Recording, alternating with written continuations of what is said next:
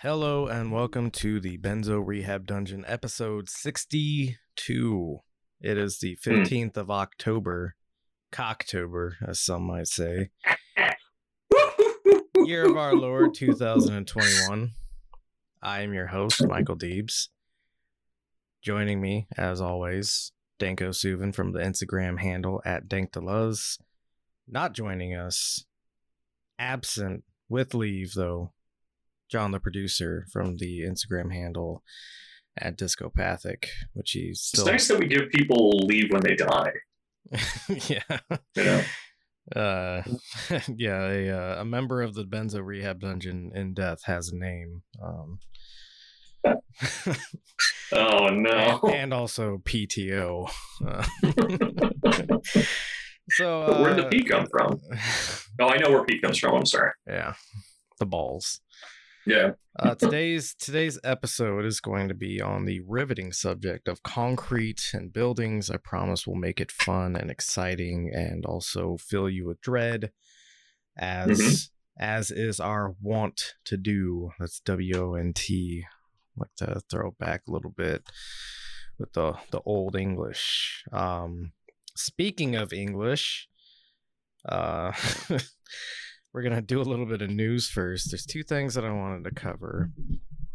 And one of them is David Amos, I think his name is pronounced, was stabbed to death today while meeting with constituents. And yeah, we're heartbroken about it. Yeah. So let's see how the news reacted to this. Every time a politician gets hurty, yeah, we get sad. We get eye squirty. Yeah, eye squirty when they get hurty. The hurdy-gurdy, it's a British thing. Yeah. Reeling from a brazen attack on a member. Oh, sorry. I didn't mean to start. No. Go ahead. Digging myself a hole. Parliament, who was murdered in front of his constituents. The suspect, said to be a British citizen, was quickly arrested. Counterterrorism officials are leading the investigation. CBS's Charlie D'Agata reports from London. Stabbed to death inside a church while serving those he cared for most. And for now, British police are treating the murder as an act of terror. Sir David Amos was holding an open meeting with constituents when, witnesses say, a man wielding a knife charged in and stabbed the 69-year-old politician multiple times. Emergency teams were quick to respond to the scene in Essex, east of London, but paramedics were unable to save his life. Police arrested a 25-year-old man on suspicion of murder and recovered a knife. Prime Minister Boris Johnson said the entire country was heart-stricken. And the reason I think people are so shocked and saddened is, above all, he was one of the kindest, nicest, most gentle people in politics. Well, now I'm just starting to think he wasn't. We don't have to go through all that. Well, he's a hardline what? Oh, did he say, were they starting to talk about his actual politics? Yes. Oh. That he's a hardline something. Yeah, let's go back just a second. Father of five was a hardline Brexit supporter who had served as a Conservative member of Parliament for nearly 40 years. Amos is the second British lawmaker to be killed in just over 5 years. Labour MP Jo Cox was shot and stabbed in the street while meeting with her constituents.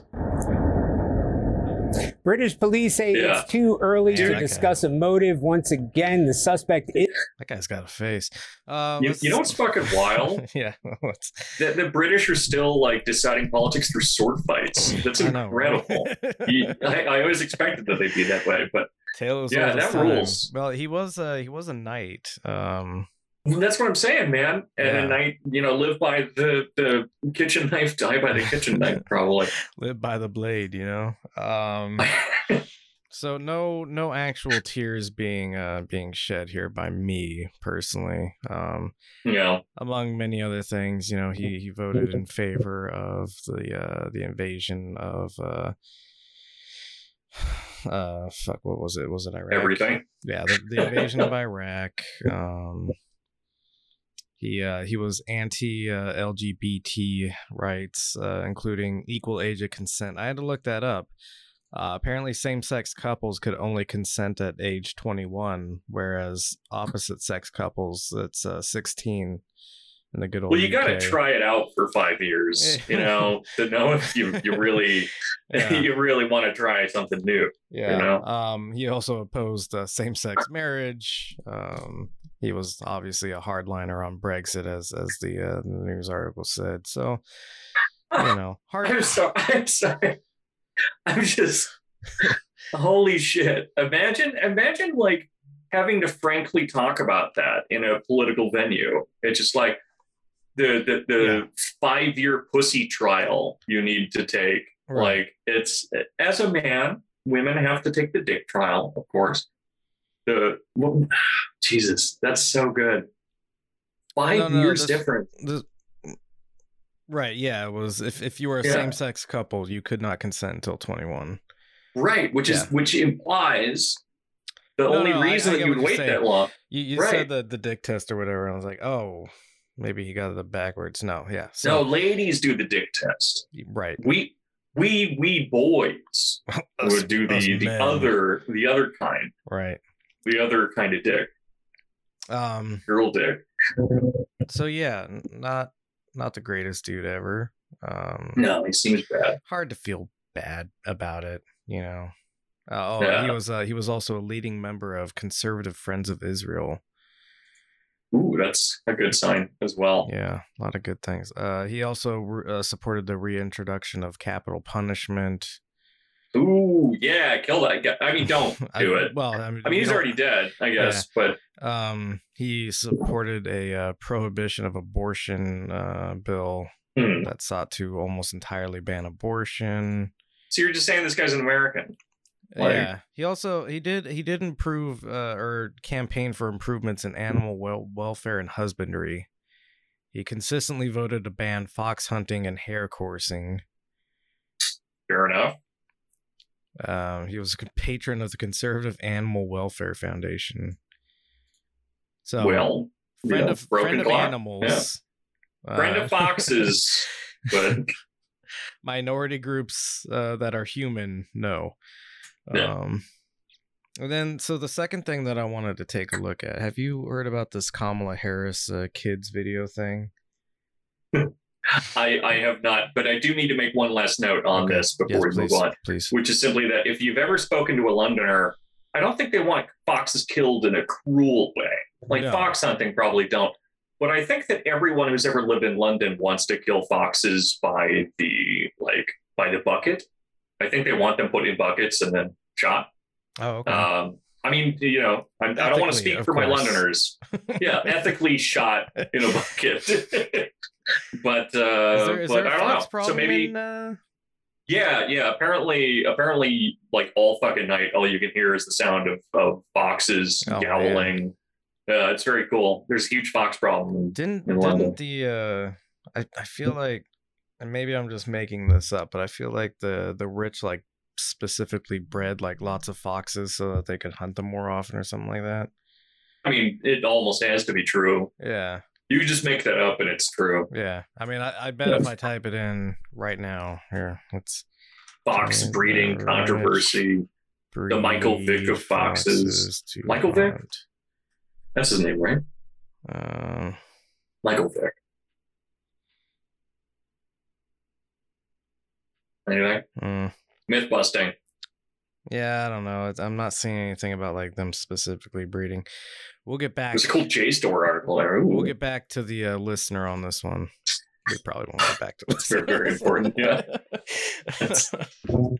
Maybe when I'm compiling the video, I'll put something out on the Instagram story. So the second thing is the Kamala Harris kids video, and this is and support of National Space Week or something like that. I don't know. It's it's some like NASA approved, like we love space travel sort of stuff. Which space. It's gonna have space lasers, isn't it? No, or nukes. No. It's it's got maybe an inebriated Kamala Harris talking to children. Okay. It's we've all been there. It's set up as a very like, we randomly selected kids around the country to come to Washington D.C. and talk to Kamala Harris about space sort of stuff, and then they give her like an interview sort of thing. But the problem is that these kids are clearly actors, and it's actually come out later on that yes, they had to audition for this role, and it becomes very apparent. It's like, the first time I watched this, I was like, this is a bad episode of the Magic School Bus. That we're seeing. Like, it doesn't even have Miss Frizzle. It doesn't have any magic, girl. Yeah, Miss Frizzle. It doesn't have the magic. Doesn't have the school bus. Doesn't have Miss Frizzle. It's not a cartoon. Yeah. So I'm gonna skip ahead in this video a little bit.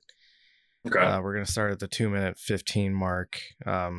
There's like you'll see. There's a guy from the International Space Station that's like, "Hey kids, what you got to do next is blah blah blah." So here they're looking at the telescope that's in the Naval Observatory in Washington D.C. Just tell me if you want it to be paused if you have any insights on anything. Bill. The stars. Jeff Chester, who runs the telescope, showed us around. He told us that it works by using lenses on both ends of the tube to help focus the light from things that are far away. Sounds like you need to find some lenses and a tube to build your telescope. Why don't you look around the library and see what you can find? Where's the library? Maybe it's down here. Guys, there it is. These are actors? Yeah, it's hard to believe. Impossible. It's gonna be really hard to tell the more we go on, and especially when we get to the interview portion with Kamala Harris, you're gonna be like, wow, these are such genuine, not pre-formed questions that like everybody agreed to or like was scripted or anything, you know? Okay, actually, I already know the test to tell. Okay. If any of these children pronounce her name right, they're actors. I still don't know how I'm pronouncing it wrong. I cannot learn it. Yeah, that's fine. Because I'm a racist, but aren't we all? Yeah, you're excluded from the K Hive. I don't know. Let's go to theater mode. So people don't have to see my embarrassing recommendations. Why? Oh my God. Why are Democrats so bad at like everything. Terming things? Yeah. Well, yeah, also everything. Yeah. But like naming things. Build Back Better. K-Hive. Fucking love Trump's hate. It does that one's still bad. Legendarily bad. Oh, of that's course, a fucking that's a parody movie one. Yeah. Oh, okay. All right. So yeah, I mean the first thing that's gonna clue you into maybe these kids aren't like random children is they look excited to be walking into a library that doesn't look. They're not dragging their fucking feet and like kicking shit down the hall. It doesn't look like a fun library either. It looks like an old people library. But they're gonna find lenses and a tube. Oh yeah, no, it's so organic the way they do all this too. Whoa, check this out. It's the expression of awe. There's so many books. This place is huge. Let's start looking. Look at that. There's so many books. Whoa. Is that like a necklace or something? Some magnifying glass, I think. Or a lens. Of course he's dressed like that. Here's another That one. poor Asian child. Your next challenge is to find and meet the head of the Space Council. I'll give you a hint. She actually lives at the Naval Observatory. I wonder who the head of the Space library. So are you kidding? Hold up. First off, when they lead into this, they ask the question, I wonder who the head of the space At the Naval Observatory. is. I wonder who the head of the Space Council is. They know, of course, Are right? you kidding? The head of the Space Council is the Vice President. Say her name. Harris is the Vice Oh! President of the United States. Wait, did they do it But right or she's wrong? also the president of the Senate. And the head of the Space Council. Well, welcome, you guys. If you saw This first I question. genuinely can't tell. Did they say it right? Yeah, they said it right. Of Okay. course. These are kid actors. They did like 20 takes before they got it right. Now we know you're right. Right. That's what I'm saying. So this first I had to question check. is just it's so organic. Again, I can't stress this enough. It's exactly how a child would talk if you put a script in front of them and told them that they had to say this. Excuse me, Miss Harris. Why that ass so fat? Right. Yeah. You a Pixar mom? I have no idea Miss if her ass is fat. I've never looked. What that thing do? What that thing do? Yeah, see, that's a far less problematic version of my joke. Well, I don't care either way. We do problematic things here. I think we've established. So yeah, this first question. Ready to start? Okay, go. So, I may not always be fast to take my parents' advice, but what is the best advice your parents have given you that perhaps you can share? Real. I may not be fast to take my parents' advice. Something a kid says, like not even like convincingly written to like emphasize like he's being a little cheeky kid sort of thing.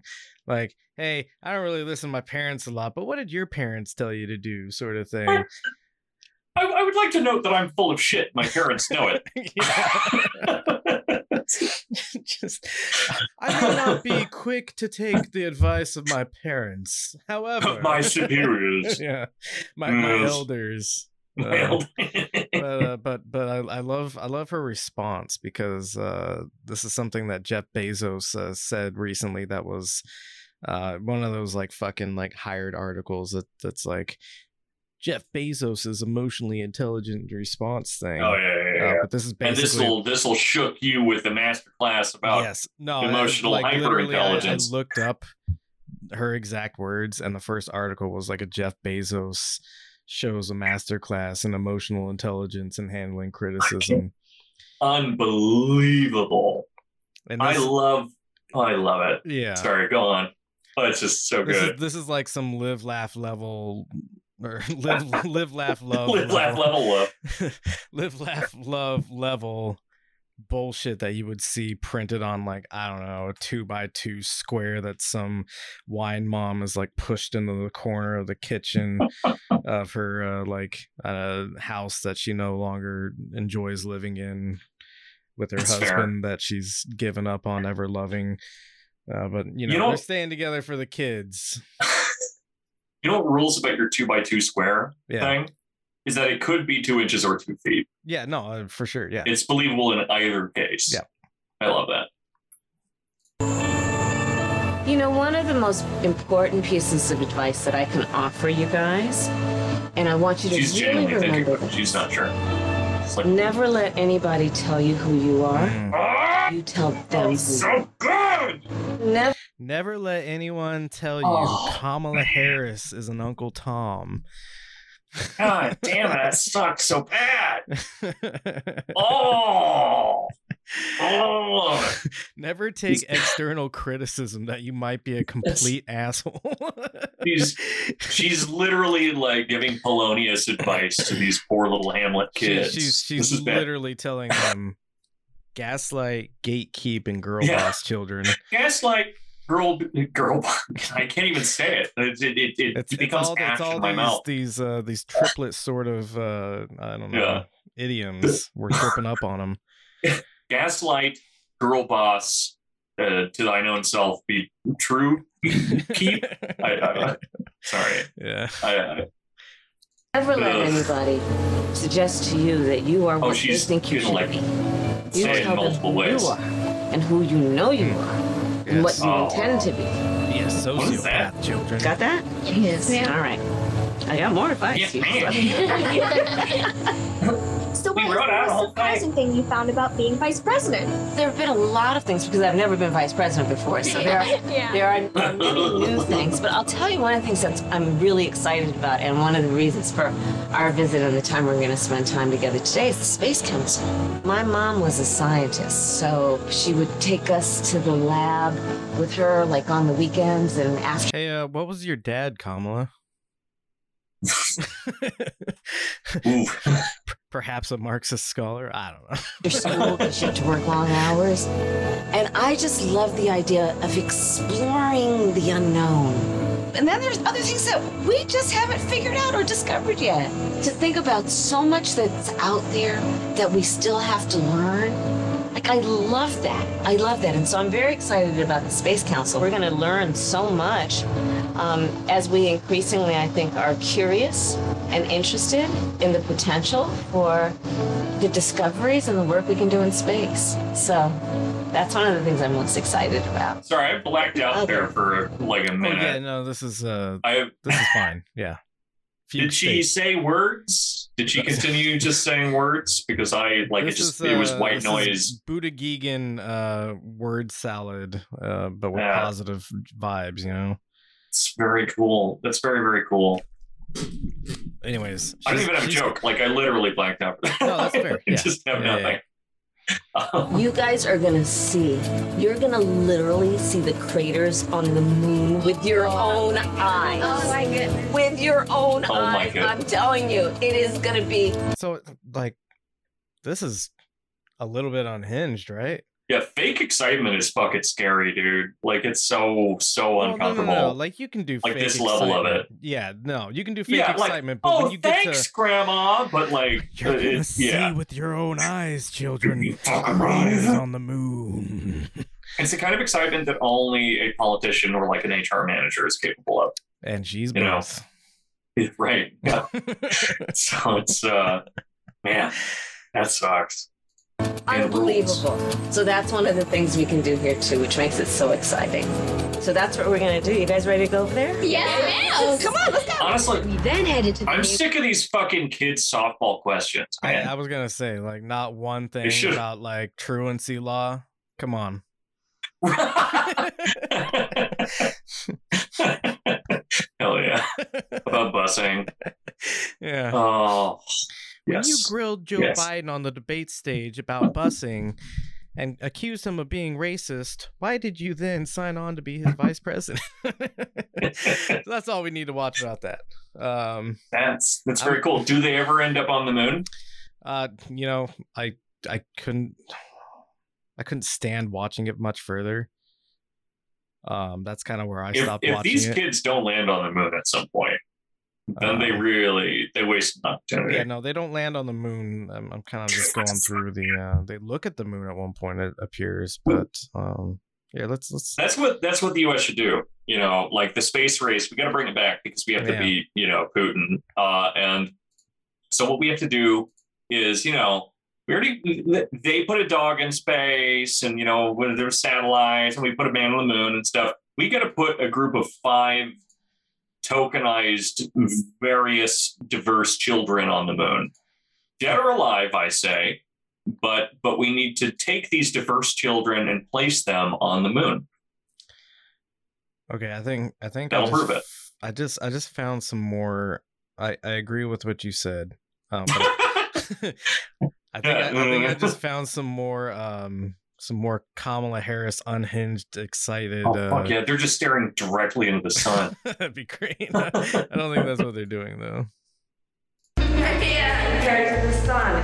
What we have designed, look at the design of this thing. And the people, and the smart people, and the scientists, and the engineers who came up with the idea that if you build something that looks like that, you can see the sun. Yeah. And you can see the moon, right? Well, wait till you guys see the moon. I'm telling you. I don't know what it is about those craters on the moon. Always dream with ambition. Have big dreams. You'll remember that? Yes. All right. I'll see you later. Thanks, Sarah. Remember what? Sunset, we were finally able to see the moon. Whoa. Oh my gosh. I can't believe how close it looks. I can can see the craters. There's one crater that's almost 1,600 miles in diameter. I do enjoy Kamala's like fixation on the craters of the moon for some reason. She said that you're gonna see the craters on the moon with your own eyes, and then she goes into like. It's because she's an empty vessel for like there's blood of ball. There's some kind of psychoanalysis that could be done here. Like, look at all those big craters, children. Think of all the blood that we could store in those craters. Think of the apocalyptic drone war that had to occur to cause all those craters across its surface. Yeah, that rules. That's very cool. So it's bigger than all the states we come from combined. Seeing it up close was incredible and made us all want to keep curious and exploring space with our telescopes at home. And share what we were seeing with our families. I can't wait to keep exploring with my telescope. Maybe I can see Mars. Congratulations, Get Curious team. You did it. Remember, the moon isn't the only awesome thing to discover in space. You can also see the Milky Way or Mars. And those are the ones those are the three things in space. The universe is full of new discoveries to be made, and maybe you'll be the ones to make those discoveries. Just get curious, and who knows what you'll discover. Anyways, that's I mean, like, cool kids, science, need more kids like science. That's all fine. You're advocating cool. for more STEM graduates. Is that what you're looking for? I'm advocating for more graduates. but the thing that's perturbing to me, graduates here. Let's just. The thing that's really perturbing to me about this is that I'm not even sure entirely if these children. I mean, it's obviously staged. Yeah. But I don't know if they're entirely acting. I think that these 5 children are just going to grow up to be her. No, that's probably true. Yeah, like these are just again empty children who like it's like Hereditary, right? Empty children. They're these empty, when soulless children. Slain, she's gonna jump to one of their bodies. That's kind of what I'm saying, right? Is that like it's someone's grandma is inside of each of those children and like puppeting their corpses, which is why they speak like that, right? So I may not be fast to take my parents' advice, but I assure you, Kamala, I am a willing vessel for your spirit.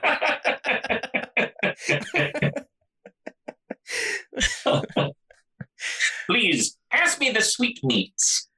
So yeah, on the subject. So what's he doing? On the subject of more graduates, Joe Biden has announced that free community college seems to be on the chopping block of the infrastructure bill. Yeah, who would have ever guessed that was going to happen? We got to make. Hey, Jack, you got to make some negotiations, and sometimes it's all the good stuff, and what you keep in is anything that'll help corporations make more money. Also, I don't understand. Sorry, my brain shut down for a second. Feel it out. It's okay, man. This just keeps happening. Safe space. This is a crazy theory. Okay. They don't want to get it done. Is that what the theory is? Well, I mean that. Okay. That might be part of it. Okay. That might be part of it. Sorry. But I feel as if, theoretically, what a government is supposed to do is like take care of the people and like maybe even like not even take care of them, but like make the country more efficient for causes, right? Like making bombs and stuff. Right. I feel like they don't even care about that. No, they can outsource it. Yeah, they don't even care if we have enough graduates to staff Raytheon. No. Well, we can import them. We can import them, or we can have the existing ones live forever, probably. Download them into AI networks. Right. And I mean, but the fact of the matter is that like the upper class people are still going to go to college and be fine. And then the middle class people are still going to go to college and then eventually pay off some of the debt. And it'll be more than what they took out. And the poor will just die. And that's the way that we want it. You only need one person to like design the bomb, and then like 100 people who, press a button or like attach a wire. They do these individualized little tasks that lead to a completed bomb. And then you only need a couple of thousand people to like drop the bomb onto. Right, that's true. That is true. Yeah. I will say, and I'm not going to like say who it was or anything because of laws and ethics, but I had to work with and for an elderly man. Oh, okay. During the final days of his life, who had some part in constructing and designing the first set of ICBMs. Oh. And I'll give you one guess about what he felt really bad about when he was dying. He didn't spend enough time with his children. No. He developed the ICBM. Oh, he felt bad about that. He felt bad about that. I was expecting some different kind of answer, to be honest. No, because success in one of these fields is fucking criminal. And not all the people that do it are sociopaths, apparently. Like, I'm surprised. We like to talk about, Operation Paperclip, right? And how we took all these German scientists that devised these horrific, devices of war and killing and torture. But we don't really talk about, like, whether or not they felt bad about it afterwards. I mean, it's at least interesting because I feel like I've known a whole lot of people who think they're like dead-hearted enough to like do shit, know, and they're dead-hearted enough to do something like,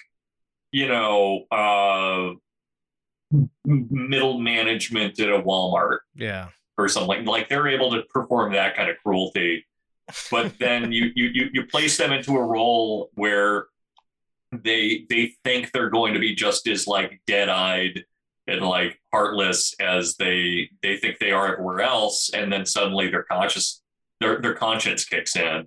Like, I'm sure that exists in the military occasionally, right? I would assume so. I've not done the research on that. The problem that these people who feel like they're dead inside enough to perform that kind of work, the problem is that they're dead inside. What they need to be is like Kamala Harris, which is very much performative alive.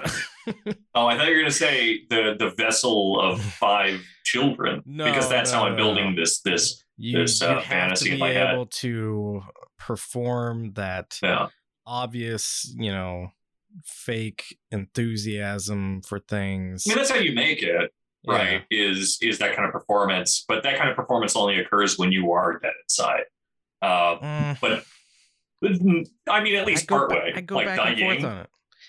Yeah, because she's clearly like got the like girl boss, like I am a powerful woman and it doesn't matter what I do as long as I succeed sort of mentality thing going. And you think that's because she's a complete person? No, I think it's because she's a sociopath. Yeah. Right, and I don't think it's like a dead inside sociopathy. I think it's like a very fiery, like wants to see what she can do and can get away with sort of sociopathy. I mean, I would love someone that like knows more about psychology than us to like give us their take. But I feel like everything that we need to. That is true.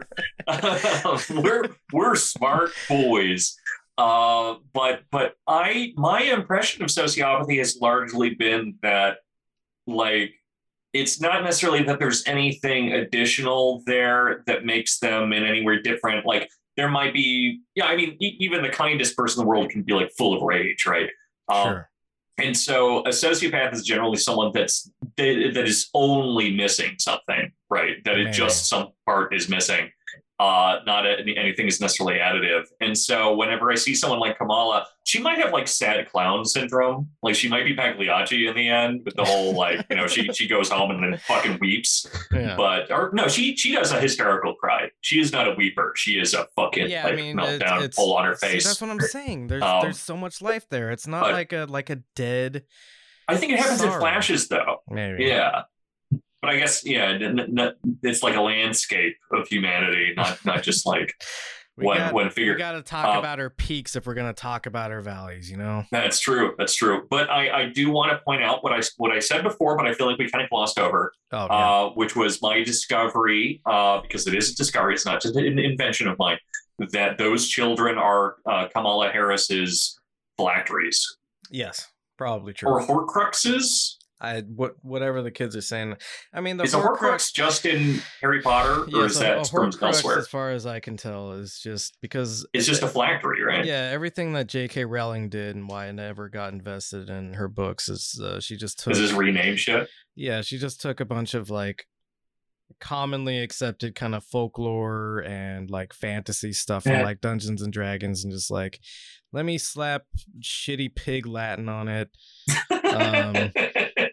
That I'm not wrong, dumb motherfucker. But this is exactly everything she fucking did, and that's why her books suck, and she never should have been respected. And finding out that she's a TERF is the least disappointing thing about her. I mean, honestly, if someone can be born male and transition into becoming female, then other way around. I think that if a phylactery is able to become a Horcrux, then a man should be able to become a woman. Yeah. If you can just take anything you want from like... And make it anything you want. She's already a postmodernist, right? If you can take anything you want from way better authors and way more imaginative people and just rename it and call it your own little universe, then... It's T.S. Eliot said that. It's good poets borrow great poets, or J.K. Rowling, right? Yeah, that's what it is. Yeah. All right, we've dilly-dallied around for 35 minutes. We made promises to people. Dicking around. Do we want to tell people where this came from, like where this occurred to us? Somebody that we are friends with. Actually, it's does he go by his real name on the Bringing Down the Grindhouse thing? Yeah. Mitch from Bringing Down the Grindhouse had a birthday. He invited us to it. What a choice, buddy. So we showed up. I had been drinking all day already. And then I showed up with a bottle of Johnny Walker Red. You had a bunch of beer. We proceeded to get shithoused. And then we decided to start talking about insane conspiracy theories that we have. Yours being about concrete. Mine being about why it's good that terrorists blow up big buildings.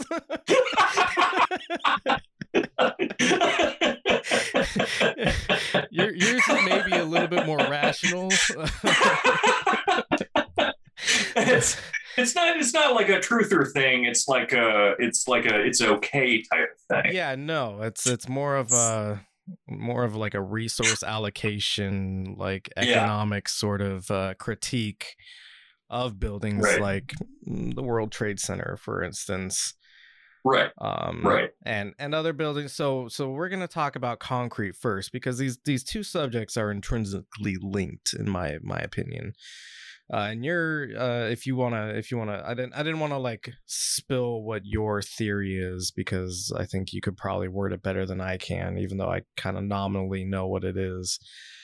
So your theory, which is, kind of the building blocks, literally, of what eventually becomes, my role in this theory discussion we're having. Right. It's difficult to say where to start with this, but long story short, you should just start at the thesis and then work your way. Start at the thesis. Yeah. So all of my graduate work was centered around this theory that I have, which is that there is only nominal difference between living and non-living matter, right? And that it's more of a continuum or a spectrum than it is like, strict delineations, and that we see inside of non-living or abstract matter, be that information or something like concrete, we see these same biological mechanisms that we generally, or something like these biological evolutionary mechanisms that we generally only give credit to biological ones. And so one of the examples that I have used is that, and this it gets increasingly crazier sounding. I think that concrete is a parasitic organism that is eventually going to sterilize the biosphere, and that it wants to do that because it's good for its reproduction.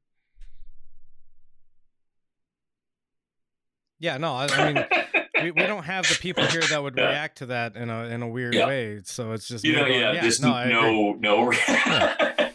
So, should I just walk through the whole thing? Yeah. Start at square one, man. I'm for this. I agree completely. So, do you know off the top of your head? I mean, there is a contemporary building material that we have kind of named after this. But do you know what kind of stone, concrete is, or cement is supposed to be modeled after? Shit, what is it? It's not off the top of my head. No.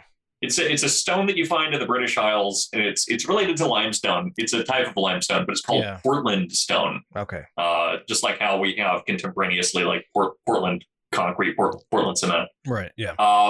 And so Portland stone is this essentially concretization of carbon dioxide gas with calcium ions. Yep.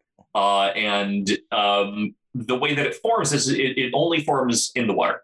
And the way that it does this is that when water warms, its ability to hold on to carbon dioxide ends up reducing, and the carbon dioxide ends up linking with calcium ions. And can we guess where calcium ions come from, or calcium in general in the water would come from?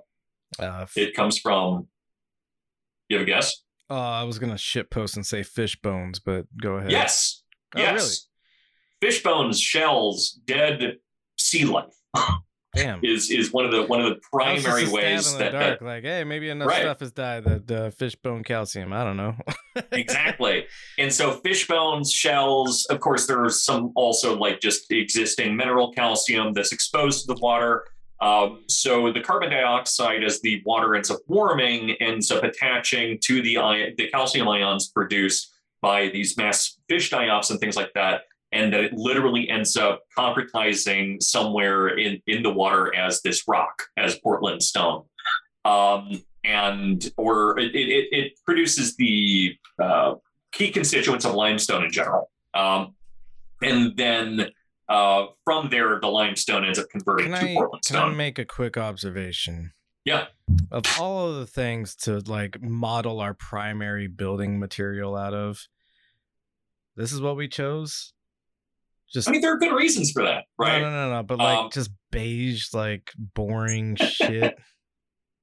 Well, it was Portland stone is a little whiter than concrete generally is, and so it's a little bit prettier. Like when you think of Portland stone, you're thinking of something like the Parthenon.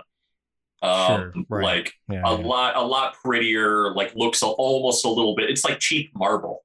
Yeah, but it's also like soft enough that you can cut it with shit. It's pretty heavy, but it's not as heavy as other stones. Mm-hmm. And so concrete and, what we're kind of modeling after, and in fact, making it out of, we'll get into that in a second, because it's really funny. It's like what we end up doing with concrete is it's akin to saying like, oh God, we need more workers. And so I'm going to take Mike and I'm going to put him into a blender and then I'm going to make a new person out of him. Because just add some Mike filler to it. And now we've got more Mike. And so the way that we end up making concrete or cement is we take calcium carbonate from limestone, generally speaking. We put it into this rotating kiln at a temperature that should not exist. I get anxious thinking about this. It's 1,400 degrees Celsius, what is that in Fahrenheit? I looked it up once and I had like a panic attack.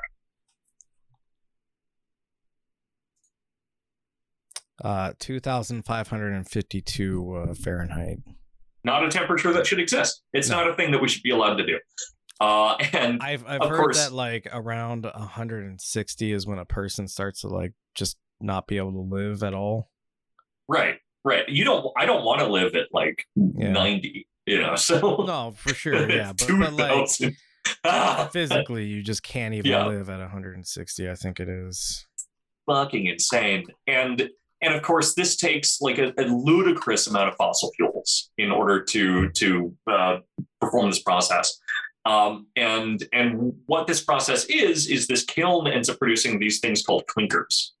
And clinkers are essentially, they're vitrified ash. And what I mean by vitrified is it turned into glass.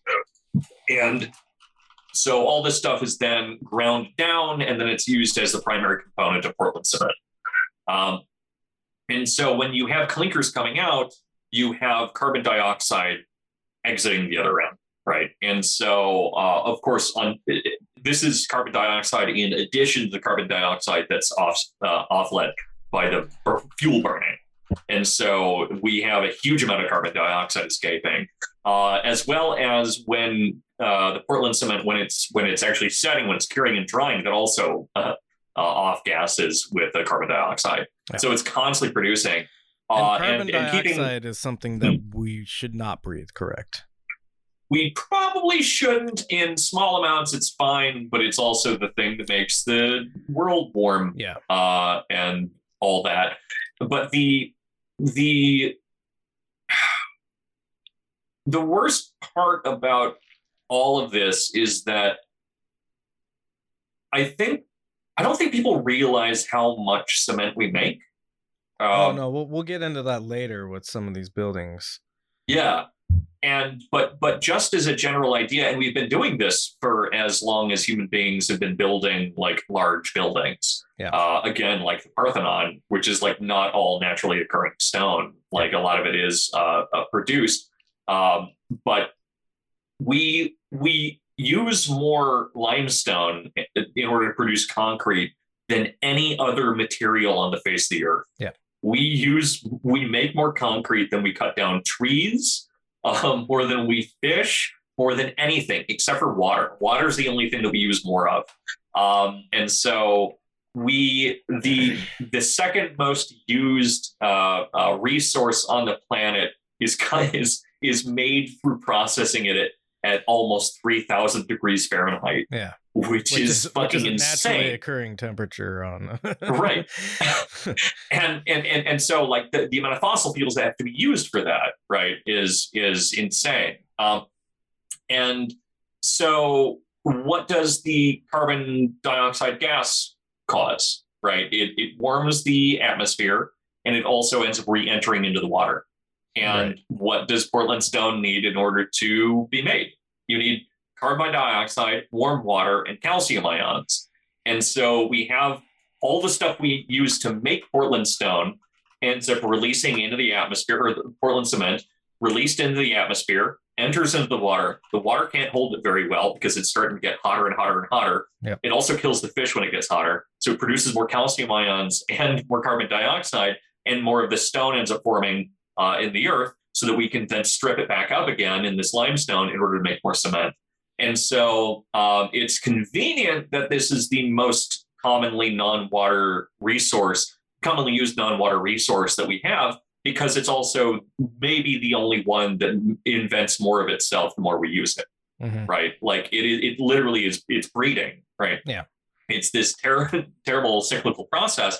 And also consider the fact that everything that we end up using it for also accelerates this, because the world that we've built is made of concrete, and just the development of something like a concrete ramp that allows a vehicle to drive up it is another way of accelerating this warming and the creation of new Portland stone under the water. For sure. And so all of this is concrete becoming more and more reproductively successful and producing more and more of itself. And so the last kind of thing that I wanted to point out with all of that like crazy flattening and warming and all of this apocalyptic shit that's occurring with this, and how it's actually accelerating and how it's never going to stop itself, it's only going to make itself worse, is this idea that is not as commonly spoken about as it should be, and it's kind of creepy to me. But this is an idea as old as like the Karen Smith model, which is decades old, which is the idea that there is such a thing as chemical evolution, like abiotic chemical evolution. It doesn't even necessarily have to be organic. Organic being connected to carbon molecules, right? Mm-hmm. Not necessarily living. And what I mean by this is that in the Karen Smith model, you see clay crystals going ahead and reproducing themselves and making themselves more complex over time, simply because of the fact that they are sitting within this like little pool of water and the constituent parts of themselves. And so it's not just that we have things like genes which reproduce themselves wrong and lead to evolution, but chemicals themselves do that exact same thing. And you also see this occurring, which is what my thesis was more about. This was like kind of a precursor practice round for that, where you see the same thing occurring with data sets. You see the same thing occurring with computer systems. Yeah. And so we have this weird living matter or living non-matter that exists on the two extremes of human life that we choose to kind of ignore. And both of them are looking for ways to kind of maybe ease us out or change our position, right? The abstract biomass and the like literally concrete, like non-living quote unquote biomass are both accelerating and developing themselves. And ultimately, maybe the world is meant for them, not for us. Damn, but homie. That's my general shtick. Concrete bad. It ugly, it smell bad, it make water I don't warm. know if you're looking at the stream, fishy. But I'm not. I had notes. Yeah, I was going through like GIFs and stuff like that. For some reason, whenever I pulled up the image that I downloaded, I was hearing static on your concrete. No idea. Oh. But yeah, no, green concrete. This is one of my favorite things that anytime you well, I guess not you as in Dorian, but anytime there's the discovery that, oh, hey, this thing that we make is like horrible for the environment or something like that, there always pops up this, but we can make it green, sort of mentality. Greenwashing. Yeah, literally, and we'll talk about that with buildings as well, because it's an interesting. Again, like I said, your theory is the foundation of kind of what I get into with buildings. It was interesting that you were talking about like how, building a concrete ramp leads to, the ability for a vehicle to go up it, and so now we've got like that pollution happening on top of the other pollution. You talked about computers and data sets as well. One of the many video essays I'm sort of tinkering around with is about how computers are we have this conception of computers as being like hyper intelligent sort of things. No, they're just very fast idiots. Yes, right? Extremely fast idiots, and going into like the electronic theory behind all that. So, the faster we keep making computers, the more idiot fastness we have. and it's much the same with concrete. You build a concrete building, and now you need the concrete infrastructure to get to the concrete building. Or, I mean, obviously the infrastructure to get there happens first, but you have the envision of, I need to build this big concrete building, so now I have to build a road to that area so that I can build the concrete building, and then the concrete facilities that surround it, et cetera, et cetera. Can I point out one thing really quick? Sure. It's that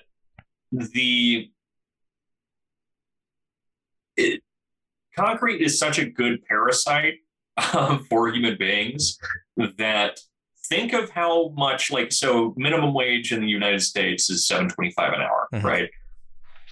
Concrete, when you make it into a parking structure, each space makes higher than minimum wage. Yeah, it's insane. Right? Like, we are more willing to pay into this than into a human being. We would rather pay concrete to just sit there and fucking do nothing. Yeah. I guess they I'm sure a lot of rich people would pay a premium to park on top of it per person. I'm almost certain that's happening in some corner of the world right now. Anyway, yeah. So building this infrastructure for other infrastructure. Yeah. Yeah. Another thing. Concrete isn't even necessarily like the best building material. It's really good for the applications that we use it in, but I'm going to make the case that we shouldn't use or we shouldn't have these applications in the first place. Fair? I don't think that either one of us would say concrete shouldn't exist at all. I think you just, there's got to be like a metered use of it. Just chill the fuck out, guys. Just chill the fuck out. I do a lot of research on buildings and like building small structures and stuff like that. And, a lot of times what people will do when they're building small structures is they'll have like a couple of concrete pillars and that's all they need for their foundation. So other than that, like, and even that's kind of going away and some like small structure building. Now we've got like ground screws, which are literally just like giant screws that you put into the ground that are like. And that's more fun, dude. Yeah, that's cool. Yeah. So yeah, let's get into the building stuff, I guess, unless you have more you wanted to talk about with concrete. That's the basic gist. Yeah, we can move on. Okay. I think my conversation is going to bring up more stuff. Hell yeah. So my theory is that buildings should never be big, and the bigger no big. the bigger you build a building, the worse it gets. And not only is it like just bad for the environment, I guess, but it's like a waste of materials. A lot of these mega structures end up abandoned or not used nearly as much as their square footage would lend the ability for use. A lot of vacancies, a lot of infrastructure issues that pop up the second you start building something. My like hot take on this is if you decide that you want to build a building higher than like 3 or 4 stories, you should just scrap that idea and redesign it. And even that, I think in a lot of applications is like pushing it. So you talked about the what's the word I'm looking for? The climate impact of concrete. I found this interesting article, and I was originally kind of looking up like the energy consumption of like the World Trade Center and stuff like that, and there's some pretty troubling statistics. So one of the points how much energy was used by Building 7? Sorry, yeah, cool. Exactly. How much energy did we put into Building 7? So one of the things that I was talking about while I was drunk at this party was the sheer amount of energy it takes just to get water service up to the top floor of like a 110-story building. I didn't recall offhand how many stories the World Trade Center original buildings were, but 100 billion. 110 stories. 1,360 feet, roughly. From tip to tip. I looked up some statistics. Well, not statistics. I looked up some engineering calculators, and I did some math. And in order to, let's say, at the top floor of the old World Trade Center buildings, you wanted to, I don't know, flush a couple of toilets every hour. The energy cost. If those buildings were still up today, the kilowatt hour cost to run a pump that would push water all the way up to the top of that building, just for like I'm saying, just for flushing a couple of toilets every hour, was $250 an hour. Jesus just Christ. to do that, just to accomplish the task of flushing a couple of toilets here and there per hour. And so hear me out. Okay. This sounds barbaric, but it's actually very funny. Why didn't we just install medieval poop chimneys? You're telling me, brother. And mind you, imagine a 110-story outhouse. Yeah. So, like I said, that's just for flushing a couple of toilets on the top floor.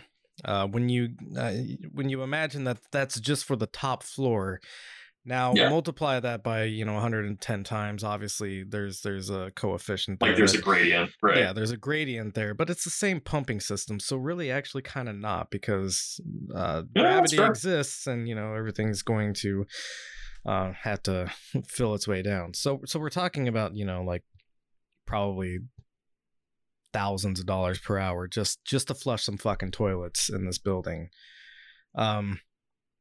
The other thing that I found that was interesting, and I knew that this would dovetail kind of nicely into your talk about the climate impacts, is this puff piece that I found, and it's from the time that everybody's trying to recover from 9/11, and we're talking about rebuilding on the same grounds of 9/11. And this is Popular Science, and the article is how the greenest skyscraper complex ever is rising out of the rubble of the World Trade Center. I'm sorry, but I can't get out of my mind the final scene of Poltergeist. Yeah. Why is that? You only moved the gravestones. Yeah. Why didn't you move the bodies? Yeah, actually, no, that's great. I didn't remember that line. So on September 11th, 2001, the World Trade Center transformed from a pair of gleaming towers into a carcinogenic pile of smoldering rubble that's still killing people. Yeah. Couple of guesses why it's carcinogenic. Concrete, among other building materials that are used. So much shit. What kind of insulation is that full of, too? Like, I have no idea, and I didn't look too deeply into like what exactly the World Trade Center was made out of. But one of the biggest things is just building dust in general. Drywall, not good to inhale. Right. Ceiling tiles, those fucking drop ceiling tiles. Those are made out of stuff that you shouldn't inhale. It's all particulates that, can be carcinogenic or can at least give you some kind of, inhalation related illness. Yeah, and then all the refrigerants for the massive HVAC infrastructure that's there. Those are all poisonous to some extent. Yeah, there's I'm sure just like one glob of that great stuff expanding silicone. Yeah. If you just lit that on fire, everyone would die. Without a doubt, yeah. That stuff's spooky. And maintenance is one of the big issues. When you build a building that's 110 stories tall, you get rainwater intrusion, things like that, things that lead to mold growth. We'll look into a couple of buildings that are experiencing that. The maintenance costs per story increases so much, and I'm not an anti-maintenance jobs kind of guy because I work in the maintenance field, but you also increase the risk to those people substantially the more you build a building up. You got to think about and just the simple act of washing the windows on the outside. I was about to say, imagine the amount of carelessness required for society to build structures that large and have someone wash the outside. That's part of it. Is there's no thought to the consequences of building a building that tall. By the way, we're going to have some like Chinese communists get really angry at us here. It's going to be very funny. They can fucking go. And you know what? I'm gonna pull up just because you said that. Oh, the tankies. Yeah, just to piss off the tankies. I'm gonna pull up. What is it? Ryogyang Hotel in North Korea. Just a massive fucking waste of concrete. Which if you're a pro-communist DPRK stan, let's go ahead and talk about why they wasted all that fucking concrete to make a giant structure that's now abandoned. Real cool, guys. Concrete, I'm sure it's just propaganda that it's abandoned. I don't know. So, there's what I love about, anytime one of these skyscrapers goes up, there's a huge, propaganda push, so we're talking about the greenest skyscraper that's ever existed. And it's like, okay, the greenest, chemical pollutant that's ever been made. Right. The carcinogens of this building, I don't know, make... or have less of an impact on the environment than most carcinogens would, or whatever. Yeah, it's carbon offset, but because we put a fucking fruit tree on top of the building. So there's a couple of wonderful things that I would like to point out here. Okay. Energy conservation and production. One means of achieving these goals is daylighting, which thankfully, I don't know what the fucking joke here is actually. If enough daylight is coming into the window, it automatically dims the interior light. So this is like a lighting control thing that it's just a sensor that just like goes, oh, there's light coming in. I'll turn myself down a little bit.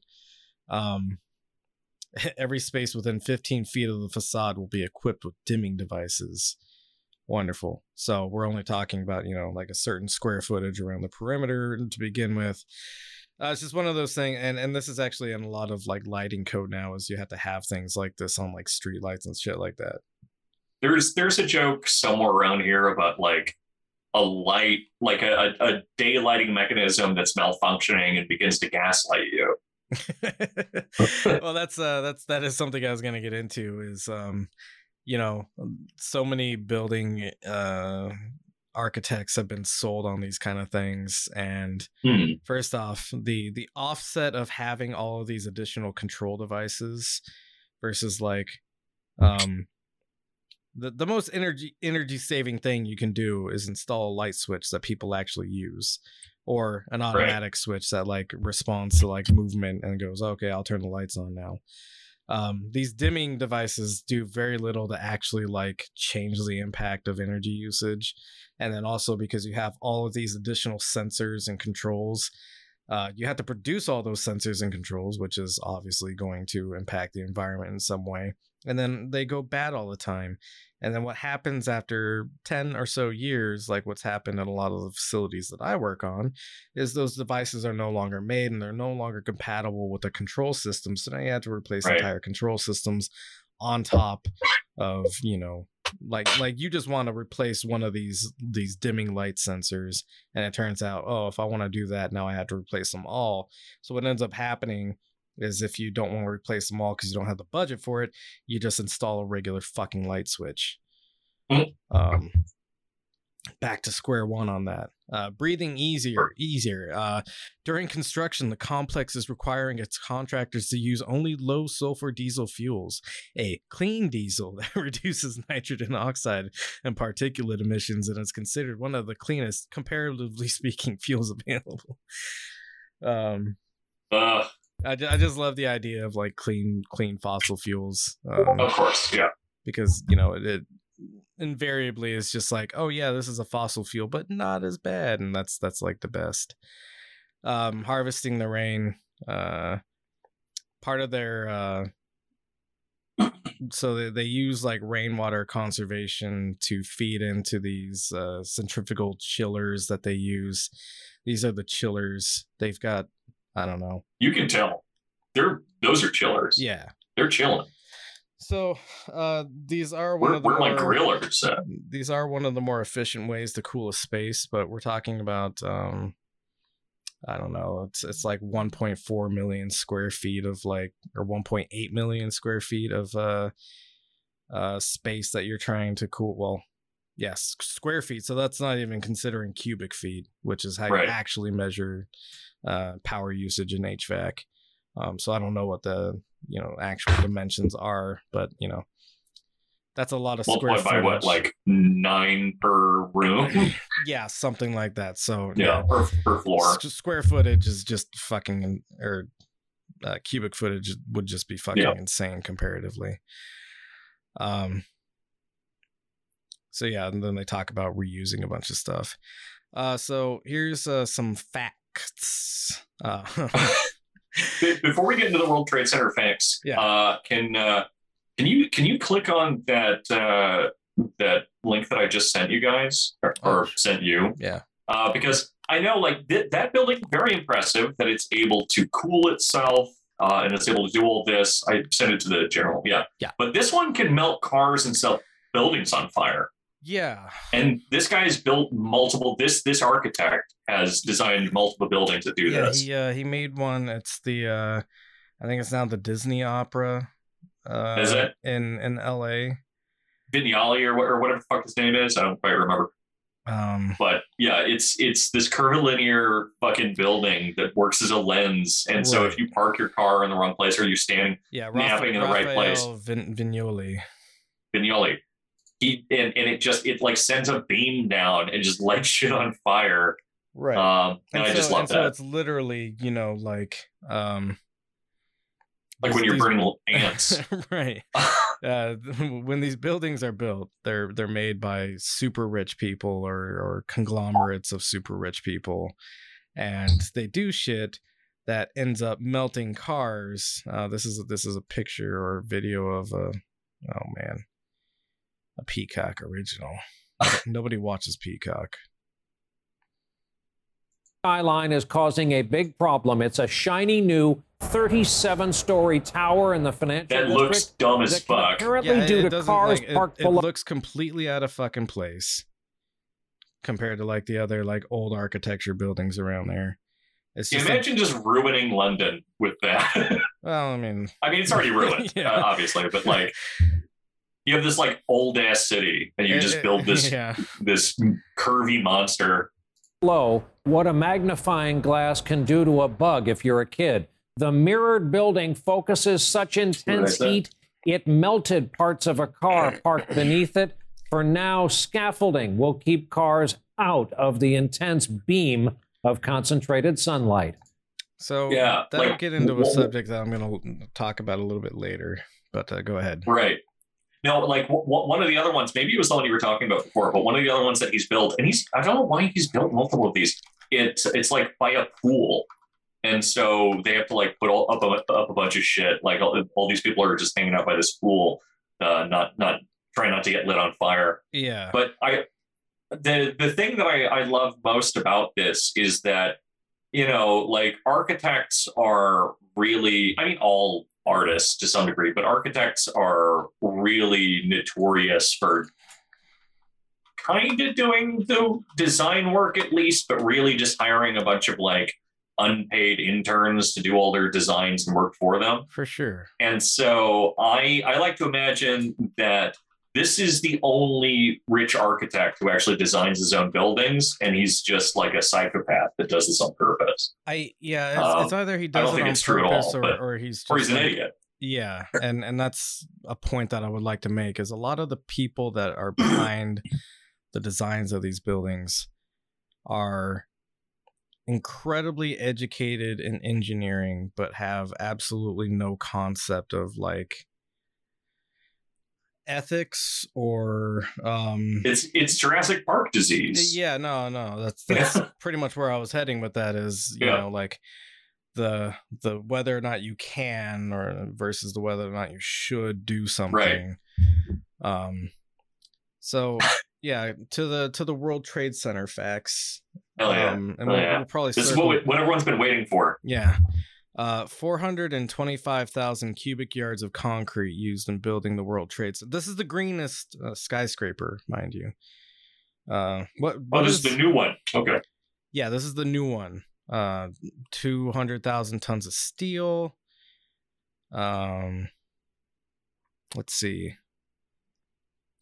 43,600 windows on the Twin Towers with over 600,000 square feet of glass.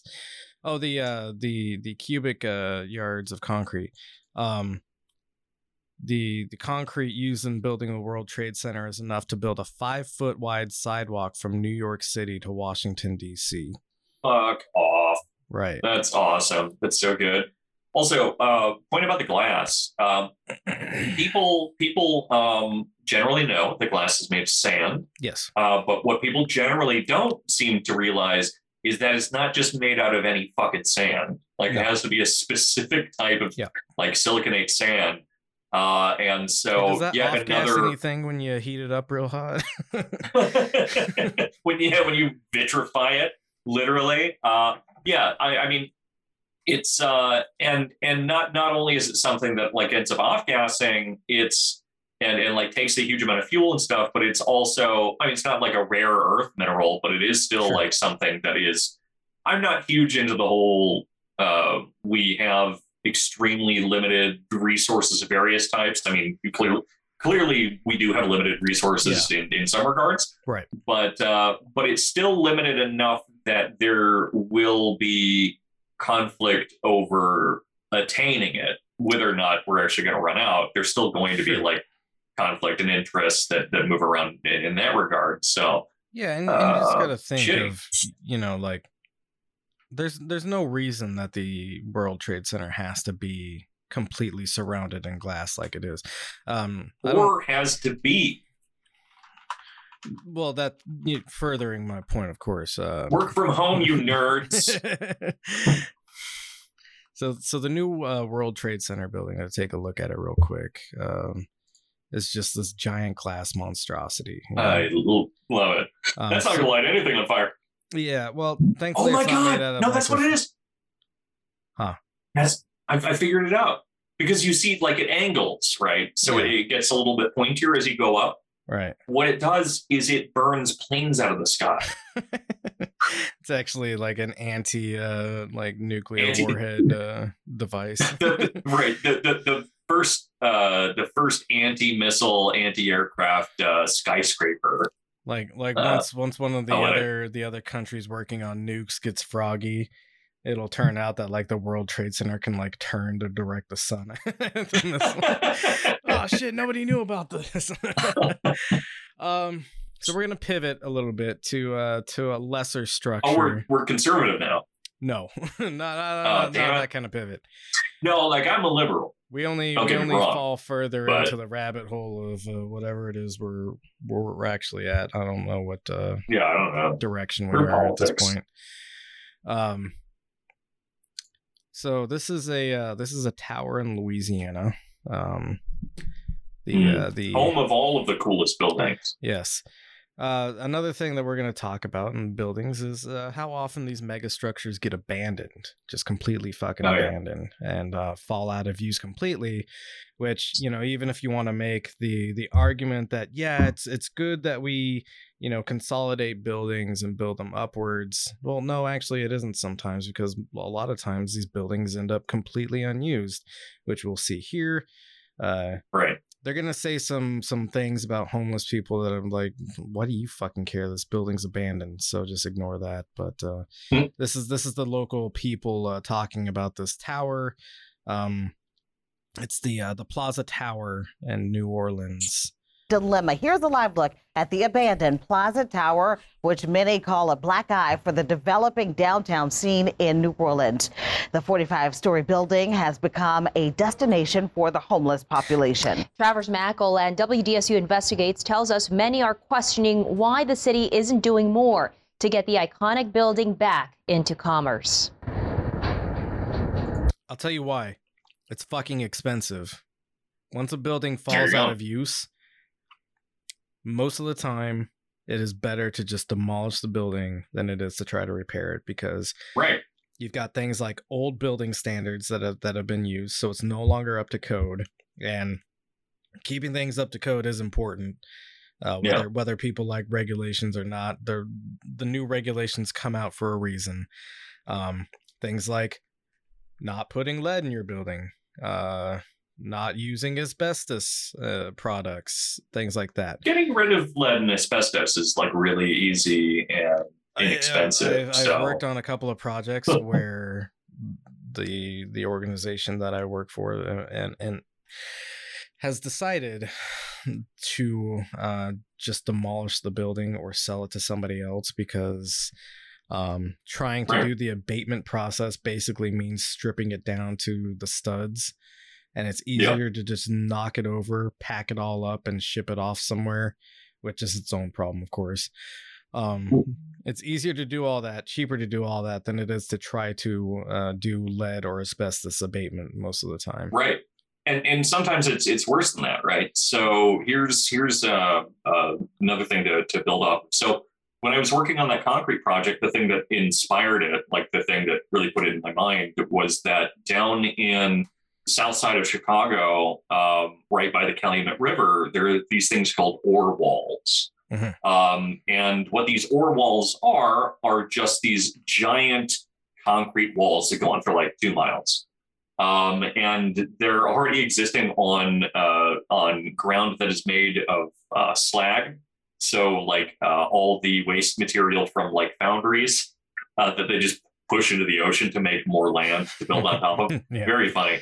And so these ore walls, they exist as like just the most brute, easy way of just like you dump a whole bunch of iron ore between them, right? Mm-hmm. And that's how you keep these old pellets. Yep. But the thing is that these ore walls they're now in disuse, right? Because the I mean, a lot of the metal factories and manufactories and stuff like that in Chicago have shut down, or they've kind of changed the way that they do things, or they've moved, yada, yada, yada. And so these ore walls are simply like miles and miles of concrete that is just taking up space. And so the city decided that they wanted to try to knock them down. And you can see chunks taken out of them, but that's it, because it was still too expensive and too difficult to just knock down this fucking concrete. And then even the property, even the real estate space was worth like still more expensive to just knock it down. It is. So, concrete has different levels of, you pour it at certain PSI, which means that you've mixed it a certain way so that it's going to harden to, commonly what is used in foundations is anywhere between like 3,000 PSI to 4,500 PSI. When you're talking about something that's supposed to support, like millions of pounds of iron pellets without falling over or cracking or breaking or anything like that, you're pouring it at, and I'm not even gonna like take a guess at what PSI this stuff was poured at, but it was probably engineered to a high degree to be extremely, extremely resilient. And when you're talking about like, I work projects all the time where, a crew has to saw cut something out of concrete so that they can access a broken pipe below it or something like that. Saw cutting a 4x4 foot square takes all fucking day. Yeah. Because it's extremely resilient. Right. And keeping in mind that these walls are like 20 feet tall. Mm-hmm. And maybe a good simile that kind of appears in my head is, imagine if every time you got a package from Amazon, that the box would be indestructible and would have to sit around in your house. Yeah. Like you couldn't break it down or anything. It's just stuck there. Then think about like whether or not that would inform how many packages you buy. This goes to my point on how the gentleman about how every town has their own shitty abandoned mall or. Well, that too. Yeah. But the gentleman terrorists who knocked down the World Trade Center kind of did us a favor. Okay. Don't do this. Yeah. I mean, it would have been cheap. Melt steel beams or jet fuel. Because we should have knocked down the World Trade Center, but it would just be really difficult to do it. And so can melt steel beams? I don't know, man. I'm not going to go into that. It can soften it. Soften the metal, you know? So you're a pancake theorist, are you? I am whatever theorist I deem most worthy to be at the moment. Whatever trolls somebody the most. There you go. Let's continue this video. You can't miss it. If you drive into New Orleans, the Plaza Tower, the third tallest building in the state of Louisiana, is there to greet you. And it's anything but warm and welcoming. I think the city should tear it down and put up something new. This is what the property looks like ground level. And we came out to get people's reaction to see what the average New Orleanian thinks about the current conditions of this building. And to do that, I used a cell phone. I think it's an eyesore. Yeah. That's the fucking building from Judge Dredd. From Just Dredd. It's not, but it pretty much is. Yeah. You know, the newer Dredd, you've seen that one? I have seen that one. Very good movie. It is good. I don't like that kind of stuff very much, but I like that movie. Yeah, it was good schlock. Anyway, Evil Tower. It was good schlock. It's a hangover movie. Anyway, continue. For the city. With the last hurricane that came, a piece of the building fell off in the middle of the street right there, and it stayed there for like a week. But probably the harshest critic of this blighted skyscraper. It is a building that is in disrepair, and it has been left to rot. Cassandra Sharp, a warehouse district activist who can see the tower from her home on Julia Street. Her concern, building security, or what she says is a... Which is the worst fucking concern to have about something like this. That's a dumb concern. The only net benefit this building has ever served, because it never actually was completed and never actually was occupied. Oh, it never saw use. So that rules. Per that's my very understanding, it never saw use, and we'll look at a couple of other buildings that never saw use. The only net positive is that people are able to take some fucking shelter in it. So fuck her. She's dumb for coming onto this building security point. Like, what are they gonna do? Steal the nothing that's fucking inside of there? Tear the drywall off the fucking studs that aren't doing anything? How much copper piping do you think is still in that building? I hope none. I hope I every homeless person made a couple of dollars off that shit. I agree. Lack thereof. When you start getting close to it, you can see people crawling out of it. Sharp says the good. Also, fuck her. Homeless people don't fucking crawl out of buildings. What a bitch. Right. Like, this is what I was saying. Like, she's gonna say some stuff that's gonna make me angry. I see a bunch of scum crawling out of it. These spider people crawl out at night and feed on the nothingness and rot of New Orleans. New Orleans is a shithole, by the way.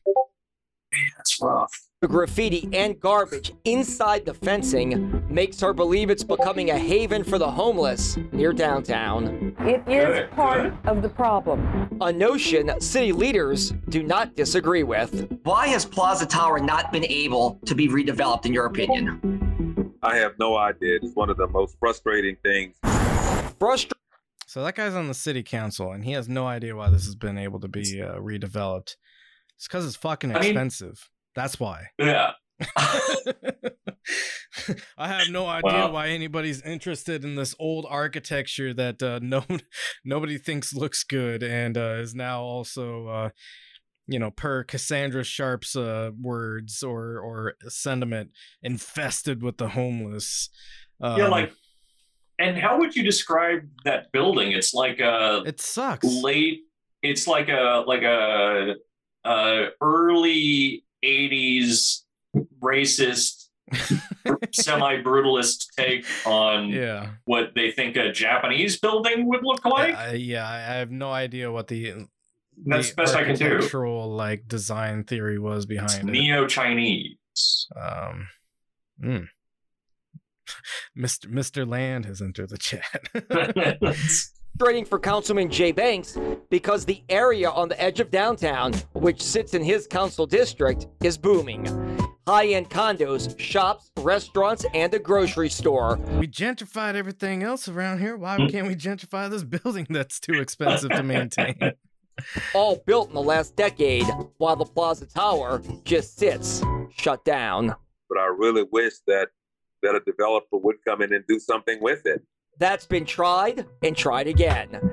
In fact, WDSU investigates. So again, like I said, he has no idea why. That's because it's too fucking expensive, and multiple developers have tried to do it, and they go, no, fuck that, never mind. It's looked through almost 2 decades of real estate records to learn why this prime property has turned into an eyesore. The Orleans Parish Assessor says the land where the tower sits is valued at just over $2.6 million, and that's just for tax purposes.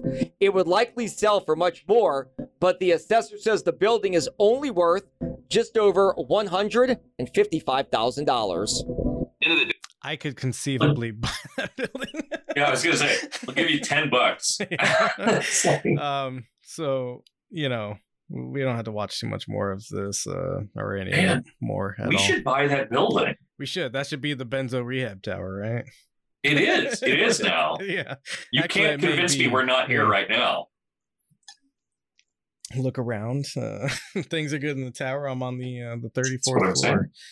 Ooh, how is it there? Breezy? Yes, the windows have been knocked out.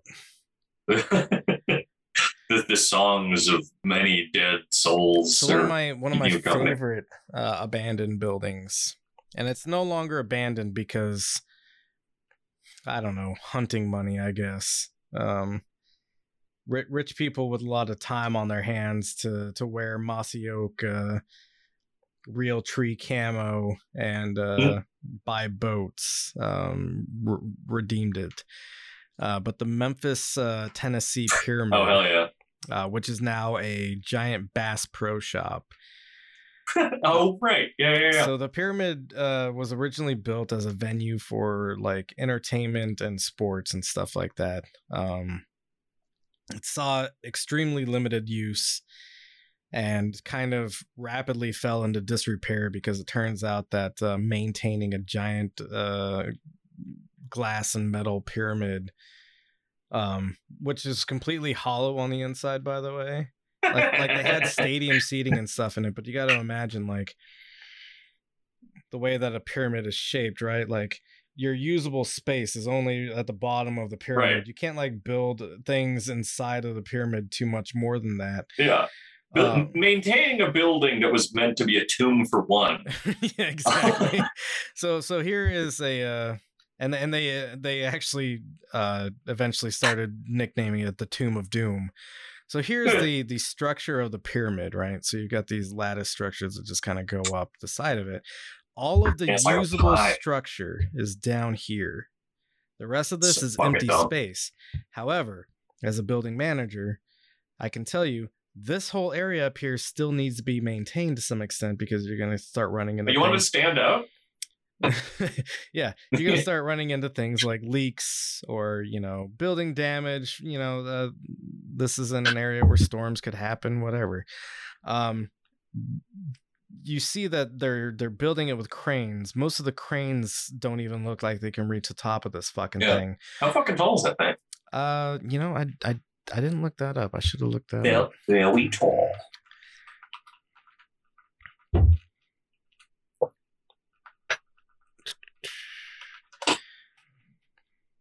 322 feet. Fuck you. So it's this big giant fucking building, and in order to reach the top to do, you know, general cleaning, general maintenance, you need to find some kind of lift system that'll get you all the way up there, some kind of apparatus that'll let you scale down the side of it, which, you know, normally building cleaners use some kind of like pulley system, but that won't really work on this building because it's a fucking pyramid and you're not going up and down, you're going at a diagonal angle. So maintenance became a nightmare. What about a squeegee sled? Yeah. Just slide down the side of it, bro. Until the Bass Pro Shop came in. God bless you, Bass Pro. And what I love about this is like, this is the unabandoned building, right? And you still have these massive fucking grime streaks down the side of it because anytime it rains, all the dirt gets in. So they built out this top part where you can like use it as an observatory thing now. All that grime just kind of runs down the side of it. Dude, you know what that grime is? That's dip spit. Yeah, probably. Probably the whole side of the building is streaked with dip spit. Inside of the building itself, they built it to be like an outdoor, like swampland sort of, like a Bass Pro Shop. Yeah. Like a Disneyland. So they've got all this like artificial like daytime and nighttime lighting in it, and like fake trees and pools and shit like that. So it's just my favorite because it's such a dumb project. Like, why would you build a pyramid like that? And then it became abandoned immediately, and then it took forever with like the city like basically trying to give it away to whoever would take it, and Bass Pro Shops stepped in and turned it into a fucking carnival. One would argue that a pyramid is the only thing that belongs in Memphis. That's probably true. Yeah, by name alone. Yeah. So the cost to build the pyramid was $65 million, by the way, and that's pretty less than I would have thought, but also makes. We're gonna look at a building that's as much as you're probably thinking, which is the Fontainebleau / the Drew. Have you noticed this, by the way? A lot of apartment complexes around here have been like renaming themselves just like regular names. So instead of Bob. like, yeah, there's literally one that's called it's like the Mary or something like that. Fucking hate it.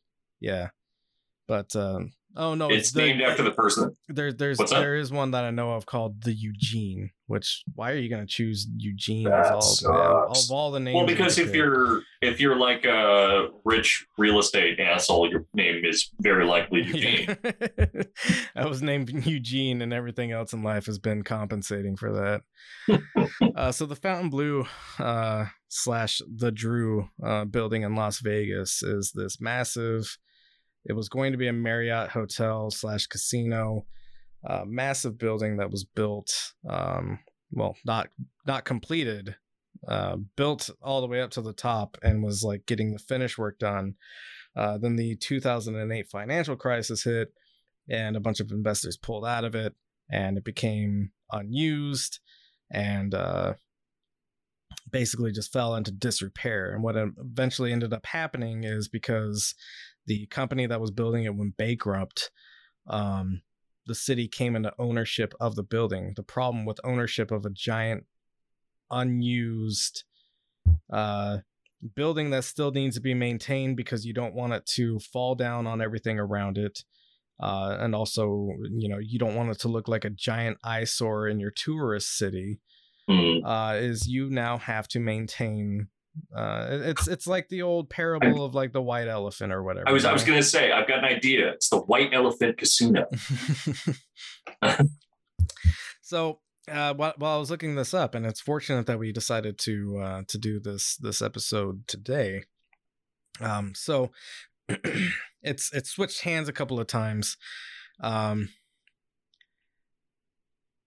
When it first came into disuse, what's his name? Akan. Do you know who I'm talking about? He's one of those. I'm not sure. He's one of those fucking investor guys. Yeah. But anyways, it turns out as of 1 day ago, sorry, Marriott International has cut ties with the unfinished former Fontainebleau, a long-stalled resort project on the Strip that changed hands earlier this year. What happened was, I'm trying to remember his name. There we go. Billionaire Carl Icahn acquired the property in 2010, so just a little bit after the the financial crisis and everything, for around $150 million. This project was in the billions when it was like abandoned. Of course. Yeah. And so he bought it for a fucking dirt cheap price compared to the cost of what all the materials and work put into it were. And then he resold it for $600 million, quadrupling his investment, of course, because the rich just get to fucking do shit like that, Yeah. What's the God damn it? I forget who said it. Doesn't really matter.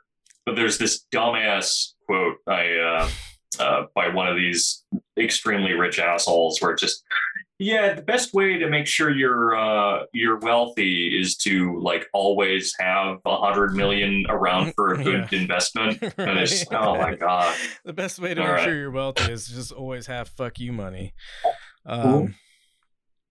So when he sold it, the Witkoff, developer Steve Witkoff and real estate firm New Valley got into negotiations with Marriott again, blah blah blah. They released the new resort's name, Drew Las Vegas. Who wants to stay at the Drew Las Vegas? Yeah. Oh, the Drew, named for Witkoff's son Andrew, who died of an OxyContin overdose in 2011 at age 22. Don't do that, right? Don't name a building in Las Vegas after that, right? Of all the fucking things, man. So anyways, yeah, Marriott's severed ties, so it's likely that this is going to go, because another problem with these mega structures is that they sometimes take like 5 to 10 years to build, and we live in an incredibly precarious economy that just happens to have economic crises every 5 to 10 years. And so you put all this money into a building, and before you can finish it, the economy goes to shit. Every investor, every prospective, tenant of the building pulls out because the building's not built anyway. So you don't really have anything in place other than like, yeah, we're good. Okay, we're good. They all pull out, or they, cut their losses, and, whatever securities that they had placed in the building get paid off, whatever. But they, everybody pulls out, and now the building's abandoned. The taxpayers of Las Vegas, ended up paying for the maintenance and upkeep of the structure for, a decade or so, before now it's fallen. And the taxpayers don't get to see that money returned to them whenever it's sold to an investor. They don't get that return of investment. And then these investors already are pulling out again. And it's likely that there will be some kind of bankruptcy process for the project. And guess what will happen? The taxpayers will pay once again for the upkeep of a building that's not profiting them in any way by drawing in revenue. And then we'll sell it for $10,000. Yeah, and you can see from this image, that there's all sorts of like busted out windows and shit like that. It's not like properly maintained, obviously. And good. Another wonderful building is 432 Park Avenue in New York, and that's this thing on the left over here. We're going to go down to 432 Park Avenue. So we're going to make it higher. There you go. That's a skyscraper song. This article is the downside to life in a super tall tower: leaks, creaks, and breaks. So no. Scroll up, Mike. You read it wrong. The downside to life in a super tall tower: leaks, creaks, breaks. It's the only way that it works. You think that's what they were going for? Maybe it's lakes, creaks, breaks. I don't know. Lakes, creaks, and breaks. Oh, he's Scottish. I was gonna say that's. Can you do a Scottish accent? I'm not gonna. I can't, but I want to try. People. Scroll up again. You're gonna offend people. The downside to life in a super. I can't even do it. Yeah, let's not try Leaks, creaks, and breaks. That's the only part that I can do. Leaks, creaks, and breaks. Yeah. Even that's bad. But hit me up, Scottish. So this is actually taller than the old World Trade Center buildings. Well, everything's taller than the old World Trade Center buildings. I'm taller than them. The nearly 1,400-foot tower at 430 Park Avenue, briefly the tallest residential building in the world, was the pinnacle of New York's luxury condo boom half a decade ago, fueled largely by foreign buyers seeking discretion and big returns.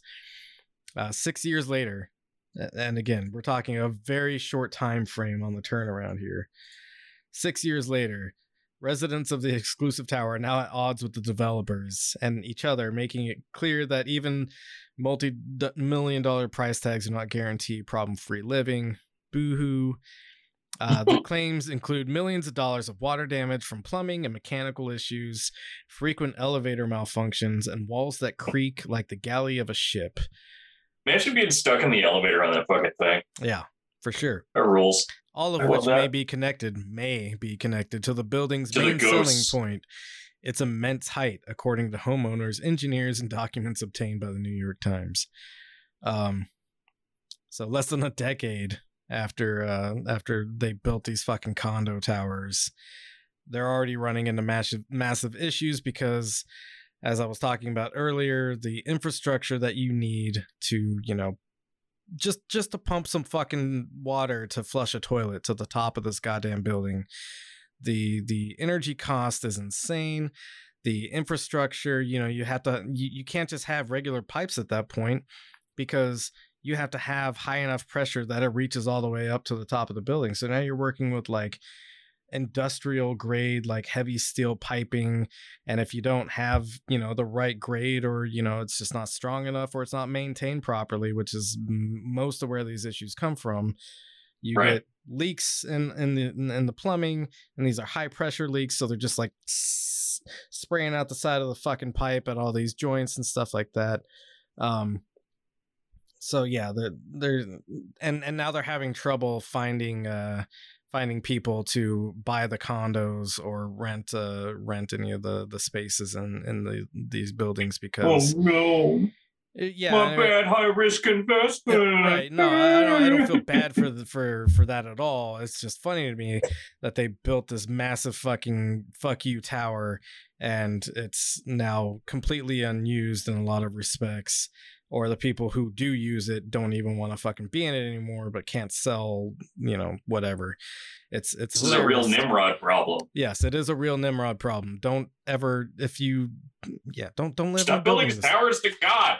Yes, and you can see this excellent skyline shot. So 432 Park Avenue used to be the tallest residential building, and now you got this one to the right of it that's like the same height, and then one a little bit further that's now taller than it. It's stupid bullshit. Yeah, it's literally a dick waving contest. It is, and like that's such a trite thing to like point out, but it's so obvious in this image, and it's so funny. Yes. All right, it's boys, just so whip out good. The towers and let's see who's the longest. My God, it's like this guy. If he's you're like me. Go ahead. Sorry. Go ahead. No. You're just like the one that is only taller because of the fucking antenna or the fucking light, the lightning rod or whatever the fuck it is on top. It's only taller because of that. So I'm trying to think of a good metaphor in a dick measuring contest for that. But it's like this guy's like pushing his balls up or something. Like, what is he doing there? It's just like if you have a weird hair that grows on the tip of your penis or something, It's like pushing his foreskin way up. Yeah. I hate all of it. So anyways, these guys are all trying to like pull it out to see who's the longest, where as me, it's not about the size of the tower, it's how you use it. And we shouldn't be building buildings like this because they're useless. It's not about the length of the tower, it's about the girth of the yurt. Something like that. The girth of the yurt, yeah. Not even trying to build a tower here. You might think that, hey, given the examples that we've seen of other similarly tall buildings, especially residential buildings where you have like much more intricate services because, every suite has to have its own, plumbing for a kitchen, plumbing for a restroom. Whereas at the World Trade Center, it's a little bit more general where you probably have, like more public access restrooms that are centralized, etc. The plumbing goes that shit like a fucking everywhere. Restaurant up top. Yeah, right. You got to keep that in mind. Of course, yeah. I'm just imagine saying, being the dishwasher in there. Of course, yeah. Just fucking like blasting holes in the wall. Sorry. So you might think that people would see examples like 432 Park Avenue, and these are the people designing these buildings are all architects. So if you said 432 Park Avenue to an architect and they don't know what building that is, if a pal doesn't come over the room, yeah, I don't know what, like, 432 Park Avenue. Yeah, I've never heard of that. Where is it at? Like, no architect is saying that, so they know about 432 Park Avenue. So they know that these buildings exist and these buildings have all these problems, and that there's a historic issue with building residential spaces that are this big. So what are they trying to do in Chicago? There's this challenge God. So there's this old project called the Chicago Spire, which thankfully was never built because it ran into so many issues that it could never get off the ground. And when I show you an image of what this thing was supposed to look like, you're going to hate yourself. So good. That is my favorite toy. Spiral dildo. Yeah. As an affront to God. I was talking to a friend. Oh, and this is what it actually looks like right now. They built they were building the parking structure portion of it first because it had to be underground. I don't think it had to be underground, but that's how they planned it. So now what it is it's a giant, dangerous, deep pool of water because this is as far as they got before all the investors started pulling out. And, I mean, is your city really a city if it doesn't have a giant gaping pool full of dangerous mosquito water? Yeah, a man-made pit of definitely non-potable water that's probably rife with pests and parasites. And I'm imagining, like, in a Chicago winter, like walking down the town with like the wrong boots on because you're a newbie. Yeah. And you just start kind of sliding on the ice. And just sliding directly. Sliding, and you're just like, you're just like, no. Not the old Spire pit. And you fall down into like a pit just brimming with corpses. Yeah. So this is what this fucking thing looks like. That's so never made it off the ground. It's got a fence around it. Nobody goes near it, hopefully. Oh, didn't mean to click on whatever that link is. Again, this is the concept art of it. Just fucking horrible. We're gonna build the world's shittiest tower. Yeah. So the site where this was supposed to be built, of course, is a real estate venture option for some people, I guess. And this is what they're planning on building there instead. 2 pits. Yeah. 2 death pits. 2 giant fucking towers. So the updated 2021 plans include 2 elegant residential skyscrapers that will stand at 875 feet in the north tower and 765 feet in the south. With the north being slightly taller, both buildings will be set at a slight angle to one another, offering views along the lakefront and river corridors. Let me tell you how many people are actually going to fucking live in this. 0. Because this is probably never going to reach that stage in the first place. Secondly, is there really a demand for, I don't know how many stories this is going to be, but let's assume, 12, let's just say 10 feet of fucking story. We'll round down 87 stories of residential living space and 76 stories of residential living space. Is there such a housing need for people that can afford this kind of living lifestyle that they're going to be able to fill that many floors of people? No. I have a really funny thing about Chicago housing for the rich.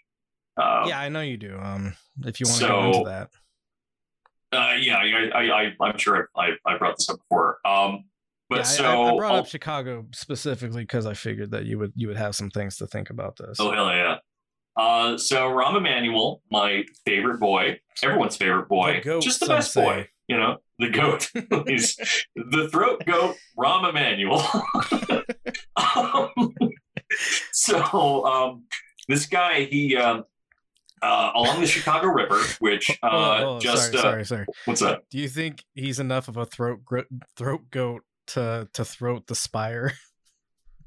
Yeah, obviously. Oh, okay, cool. Yeah. I mean, it's what is it, like negative, like 40 feet? I guess he's just taking a void into his mouth, huh? He's just vomiting. So that guy vomits black bile into the sink like every morning. It's just like part of his routine. Do, and you know what I mean Yeah.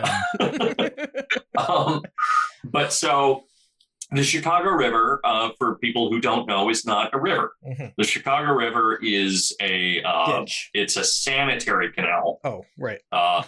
And ultimately, which is to say that it allows it's a man-made ditch filled with water for boats and poop to go through. Yep.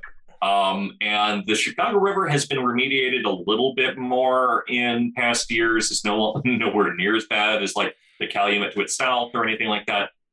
But it is pretty toxic water. Like you shouldn't fuck around in the water or probably near the water. Just don't do it. It's where boats go, no people. And of course there are parks next to it and stuff, which are hysterical to me. But Rahm Emanuel started up this housing development, and it was going to be for, people who really needed it. Of course, placed next to toxic water. And so everyone was like, yay, that's where we'll put all the poor people, is next to the evil water. But then he realized, wait, hold on, that's waterfront property. And so he ended up changing everything so that these permits were now changed for them to become luxury condos. And just because it was waterfront property. So it's just insane. I don't think most of it ever got built either. I think it's still like caught in limbo, which is even funnier to me. Right. And this is a common grift among, city leadership of various locations and developers, where they know it's way easier to get a housing project approved in the beginning if you sell it as, oh yeah, this is low income housing, it's going to be nice for the poor people. And then everybody's like, yeah, we got to have that low income housing, get that low income housing pushed through. And then it turns out that low income housing agreement only lasts 2 years, right?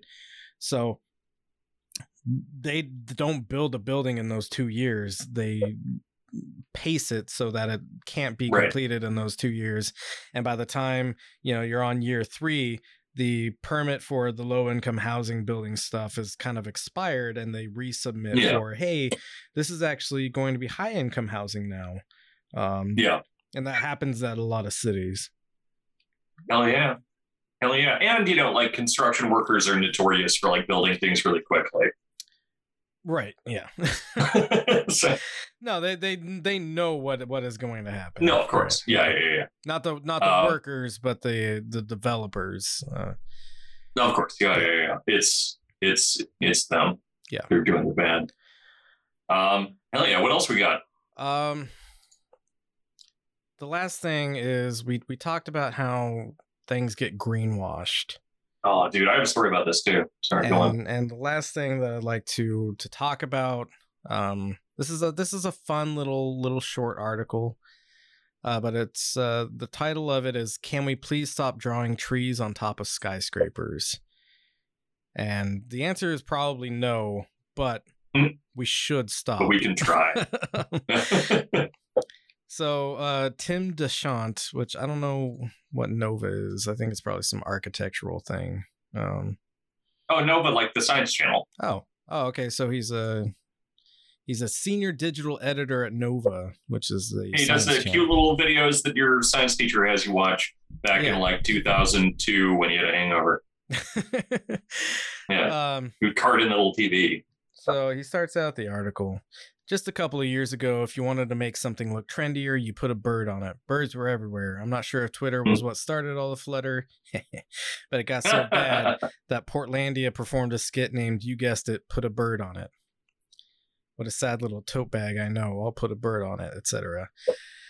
It turns out that architects have been and coincidentally, a bunch of emo girls got tattoos of birds on them. Flocks of birds, usually, flying away. Just a bunch of swallow tattoos. Yeah. Not shitting on anybody that got a tattoo like that. The only reason I don't have tattoos is because I was always too much of a coward to get one. So We'll throw that out there as a caveat to my shaming of women. So it turns out that architects have been doing the same thing, just with trees. Want to make a skyscraper look trendy and sustainable?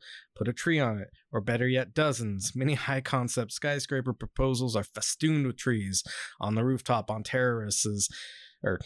Terraces. The terrace. In nooks and crannies, on absurdly large balconies, basically anywhere horizontal and high off the ground. Now, I should be saying architects are drawing dozens because I've yet to see one of these green skyscrapers in real life. There's one notable exception, Bio Milano, which isn't quite done yet. This article was written in 2013. That building is done now, but is running into a bunch of issues with trees being on a building. So he does a really good job of going into why this is dumb. Like when you look at something like this, that's like, oh yeah, that's cool. You got the trees there. That's nice. From the maintenance perspective, I can tell you that this is a fucking nightmare. Right. There are plenty of scientific reasons why skyscrapers don't and probably won't have trees, at least not to the heights which many architects propose. Life sucks up there. God damn it. Get out of here. Life sucks up there for you, me, for trees, and just about anything else except for peregrine falcons. It's hot, cold, windy, the rain lashes at you, and the snow and sleet pelt you at high velocity. Life for city trees is hard enough on the ground. I can't imagine what it's like at 500 feet, where nearly every climate variable is more extreme than at a street level. He talks about wind a bunch, which wind knocks down trees all the time, and it's stronger at higher altitudes. That'd be so funny. So imagine being on, I don't know, the 300th floor of a building that's got a neat little tree oak tree outside. just gets fucking torn out the top. And oak tree is a good example because oak trees grow long and they grow old and they grow fucking forever. And that's part of the problem about trees on a street level. We get a lot of concrete uplift, like concrete sidewalks that get lifted up by tree root growth. What do you think that's going to do at the 300-foot level of a building? That the building is the only structure that's supporting that tree. You're going to be on the 290th foot level of the building and have a fucking tree root growing through your ceiling. And people love indoor plants, you know? Right. Like that's a real big thing. Live in the roots. With all the rats.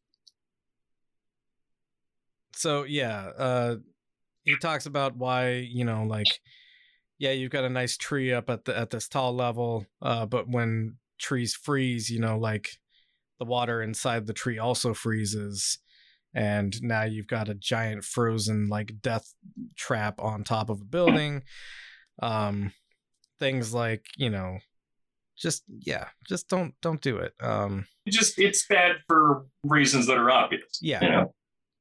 Tall building already bad. Building. Tall building already bad. Tall building with tree on it worse somehow. Right. When I lived in Berkeley, we lived in this awful building, or one of the buildings I lived in, where it was essentially just a bunch of shipping containers, yeah. With all this weird plastic shit put on the inside. And then the roof was a garden. No trees, but a lot of plants. And it was so fucking funny because I moved in there and saw, oh, cool, a garden up top. I thought that was a theoretical thing because I couldn't believe that they actually did it. Right. You know, like all the photos I had seen of this place, well, all the images were like, right. All the images I saw of this place were like, you know, mock-ups. And so I'm like, oh my God, there are actually plants up here. That seems bizarre. And they were growing like kale and shit. And then they tried to sell it to us. Nice. Which was extremely funny to me. Yeah.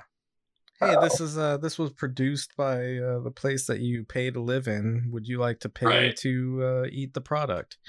This kale has survived off of the water from your like beer sweat shower in the morning. And you're not allowed to eat it. Hey, good that you brought that up because one of the last portions of the article is, then there are the logistical concerns. How are these trees going to be watered and fertilized? pruned? How will they be replaced? How often will they need to be replaced? He talks about how, someone who grows a bonsai, stressed plants require constant attention. And then he talks about green roofs. Green roofs are like moss roofs and stuff like that. Growing simple green roofs is a chore, and those plants are chosen for their hardiness and low maintenance. Trees are generally not as well adapted to the wide range of conditions likely to be experienced on the side of a skyscraper. This is the building that he referenced that was in the process of being built, and so you have these trees being hoisted up onto these platforms that have to be like super fucking engineered, and the cost to like make them strong enough to hold these plants like maybe outweighs the benefit of the plants, because you can only grow the plants for so long before you have to replace them. Right. And then just all these like fanciful fucking architect wet dreams of like, yes, what if we made this beautiful biome inside the middle of the city and stuff like that. This talks about like this is a rendering, and it's comical how they thought that this would be. Like, look at how tall those trees are up there. Yeah. Hell yeah. And then Central Park for TED Talk people. Yeah, and then one of the other problems, this similarly designed green tower structure in China has a huge pest problem now, because trees bring pests, and not that trees want to bring pests. It's just that pests set up shop in trees, and that's why they like things they can eat and that keep them cool, right. And that attract. Yeah, it just makes sense. So that's my my rant on my rant and explanation on why buildings are bad. If you make I'm going to smear all of the exterior of my house in peanut butter. Yeah, and then when the dogs see what come, happens. Why? That's all I got. Just have a bunch of fucking coyotes like licking at your door and shit. Hell yeah! Little ice blocks as doorknobs, or not ice blocks. The fucking salt. Yeah. Sand. Salt licks. See, we're all fucked up. This has been a nightmare. This is one of my soberest episodes, and I can't even fucking say words anymore. That's all I got, I guess.